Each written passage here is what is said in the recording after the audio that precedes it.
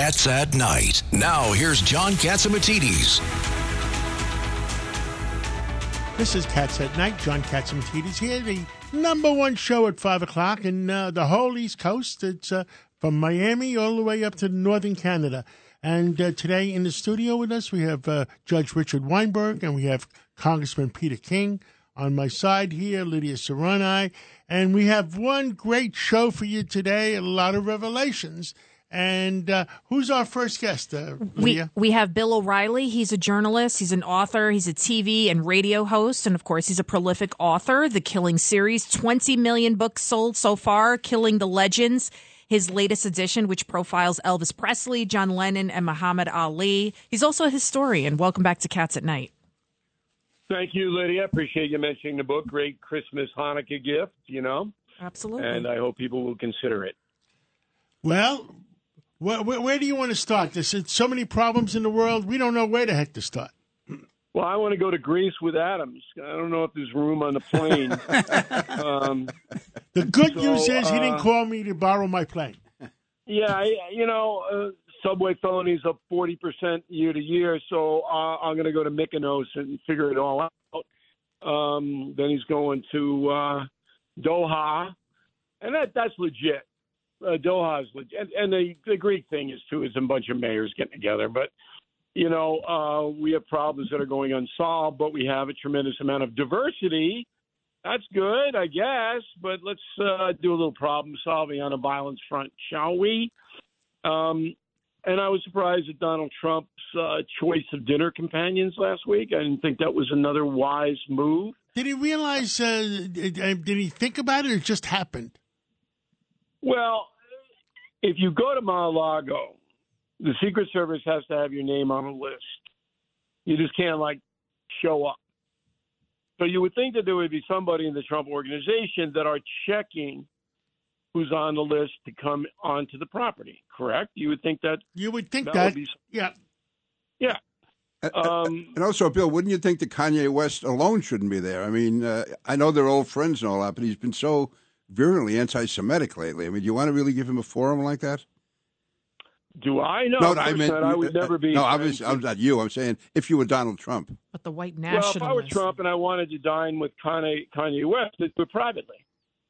There are plenty of private places that he could have had dinner, but he's sitting out there with West and this other guy, Fuentes, who's, as far right as you could get, an extremist, an anti-Semite. He hates blacks. He hates everybody.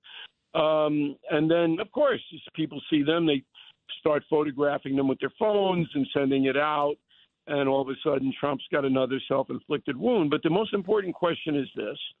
Why is Donald Trump doing this consistently, hurting himself consistently? Does he not understand he's at his nadir, his low point in his political career? Why is he criticizing Elon Musk? I mean, what's his upside there? I don't know.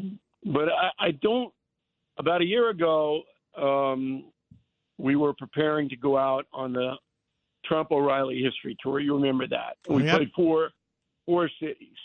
And I ran a clip, and you'll hear it tonight on Common Sense at 9 o'clock on WABC, about the border and how he conducted my questioning, what he said. And a totally different guy. In 1 year, he's lost all that analytic ability. And he goes hurtling from one crazy controversy to the next. Now he's saying that Kari Lake should be the governor of Arizona. I mean, what? Come on. Why? Why are you doing this? It's not the what so much. I understand that he wants attention. He wants to stir it up. He's always done that. But why at this point, when you do have a very credible resume of achievement as president, why are you going into all of this swampy, ridiculous stuff that hurts you? My advice to our friend was tell people how good you are, not how bad everybody else is. That's good advice. But be a statesman. You're an elder statesman now, and you have a record to run on, and you don't need Kanye West and the other idiot mucking things up. I mean, for what reason? There isn't one Trump supporter Bill, you probably know him better than anyone, at least any of us here today. Do you think he is capable of changing and just talking about issues, talking about his record? Taking the high road. Yeah, is that possible? Has he passed that mark in his life? Well, he's certainly on the descent. So I don't want to make any definitive statements because the man is the comeback kid. He wrote a big book about it. But my point is there isn't anything to gain by dining with Kanye West. Nothing. There isn't one Trump person or independent voter goes, oh, he likes Kanye, so I'm going to vote for him. Not one. That Trump's kind of a loyal guy, and I know Kanye kisses his butt and all that stuff. But again, you could have done this privately, and then you give your enemies. It'd make it so easy for them to smear you on so many levels, and he keeps doing it.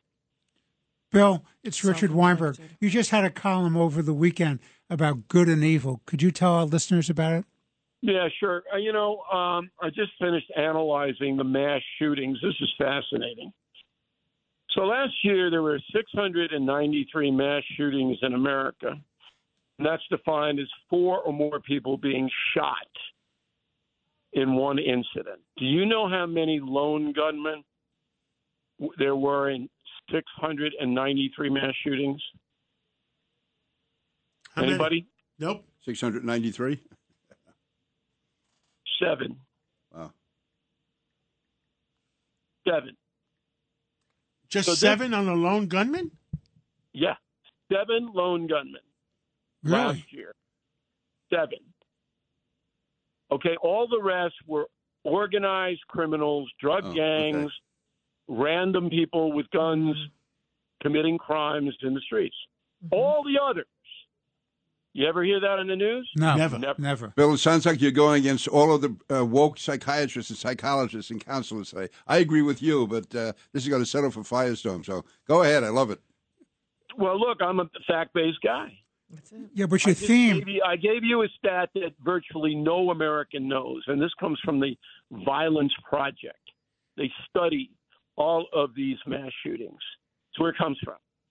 And so every time you got a Buffalo, New York, or you've got a gay club in Colorado Springs, here they come, the cadres of falsely defining what the real problem is with gun violence in this country. The real problem is that criminals can get guns anytime they want, and if you ban them, that's not going to matter because that traffic will still be there, and they are using them. The criminals will always get guns. Punished.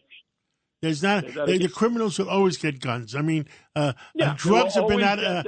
Drugs have been outlawed for 100 years. They're still getting drugs. I mean, now, in the name of public safety, if I were the governor of New York and you wanted to buy an AK or one of those kinds of rifles, you would have to jump through some hoops, training hoops.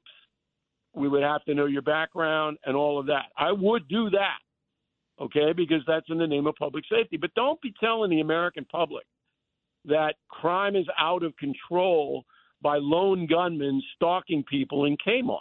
Mm-hmm. It's simply not true. Now, how that applies to evil. Everybody who does these crimes, everybody is evil. And the biggest evil definition there is that thou shalt not kill. And the column is about Americans don't know the definition of evil because it's never discussed. We don't discuss it. We make excuses for criminals. We look away. The media falsely reports, a la the mass shootings. But in school, are the children discussing good and evil? Do they know the 10 Commandments, which adorn the Supreme Court of the United States and its rotunda? No, they don't. Because the 10 Commandments are too judgmental. Oh, you can't tell me what not to do. I want to commit adultery, I'm damn well going to do it. I want to bear false witness against my neighbor, lie about him or her, I'm going to do it, and I'll rationalize it. And that is the slope the United States is on. And you see it most vividly in New York, where now they won't even punish criminals. There is no right and wrong anymore in New York City. None. Yeah, the defendants are also victims. That's the theory. Yeah, of course. That's the rationale. Meantime, the real victims are suffering at a rate never before seen in this country because most of these crimes are not reported. We know, as I mentioned, violent felonies are up 40%, but if every crime was reported, they'd be up to 80%. Mm-hmm. That's so people exactly get right. smashed in a subway car. Most of them don't even report it because they know nothing's going to happen. Also, Bill, if they want to get guns off the street, they give the cops more discretion on stop, question, and frisk. And I think people don't want to report the crime because then the criminal will have their name and address and could go after them thanks to the bail reform law. A whole bunch of reasons, Exactly but it's right. mostly inconvenience. They don't want to be tied up, and they know nothing's going to happen. Here's the final on this, that when you have a society that basically turns its back on right and wrong, the society will eventually collapse. And you see that most vividly in Rome. In the beginning, when the Roman Empire was building up to dominate the world, there was a very strict code of behavior in Rome. At the end, it was anything goes. And so we are on that track. Hopefully it won't happen here because we do have, still a tremendous amount of traditional people who practice the concept of right and wrong. But it better come back, and I don't see it, and the media is the worst on it. Oh, my God. Absolutely. Bill, we'll be listening tonight at 9 o'clock, and what's your main subject today at 9 o'clock? Well, we're going to open with the Trump foibles and why he's doing it, and then we're going to go into the concept of evil. We're going to do that. And the soundbite that I use to set up the concept of evil is from an MSNBC commentator who just blew up Thanksgiving. It was horrible. Joy Reid. Joyless Reid. Horrible. You bet. And NBC puts that on unchallenged. It's not like there's somebody coming up behind her, all right, saying she's full of bull, which she is. She doesn't know anything. This is a woman who is void of any knowledge. Well, the people that are guilty is the same thing I told Dershowitz when he was going after CNN, are the board of directors of CNN and the board of directors of AT&T for allowing the board of directors of CNN to allow that to happen. Well, thank you, Bill. You're right. Okay, guys. Thanks for having me. We'll be listening in at 9 o'clock tonight, WABCRadio.com, BillO'Reilly.com.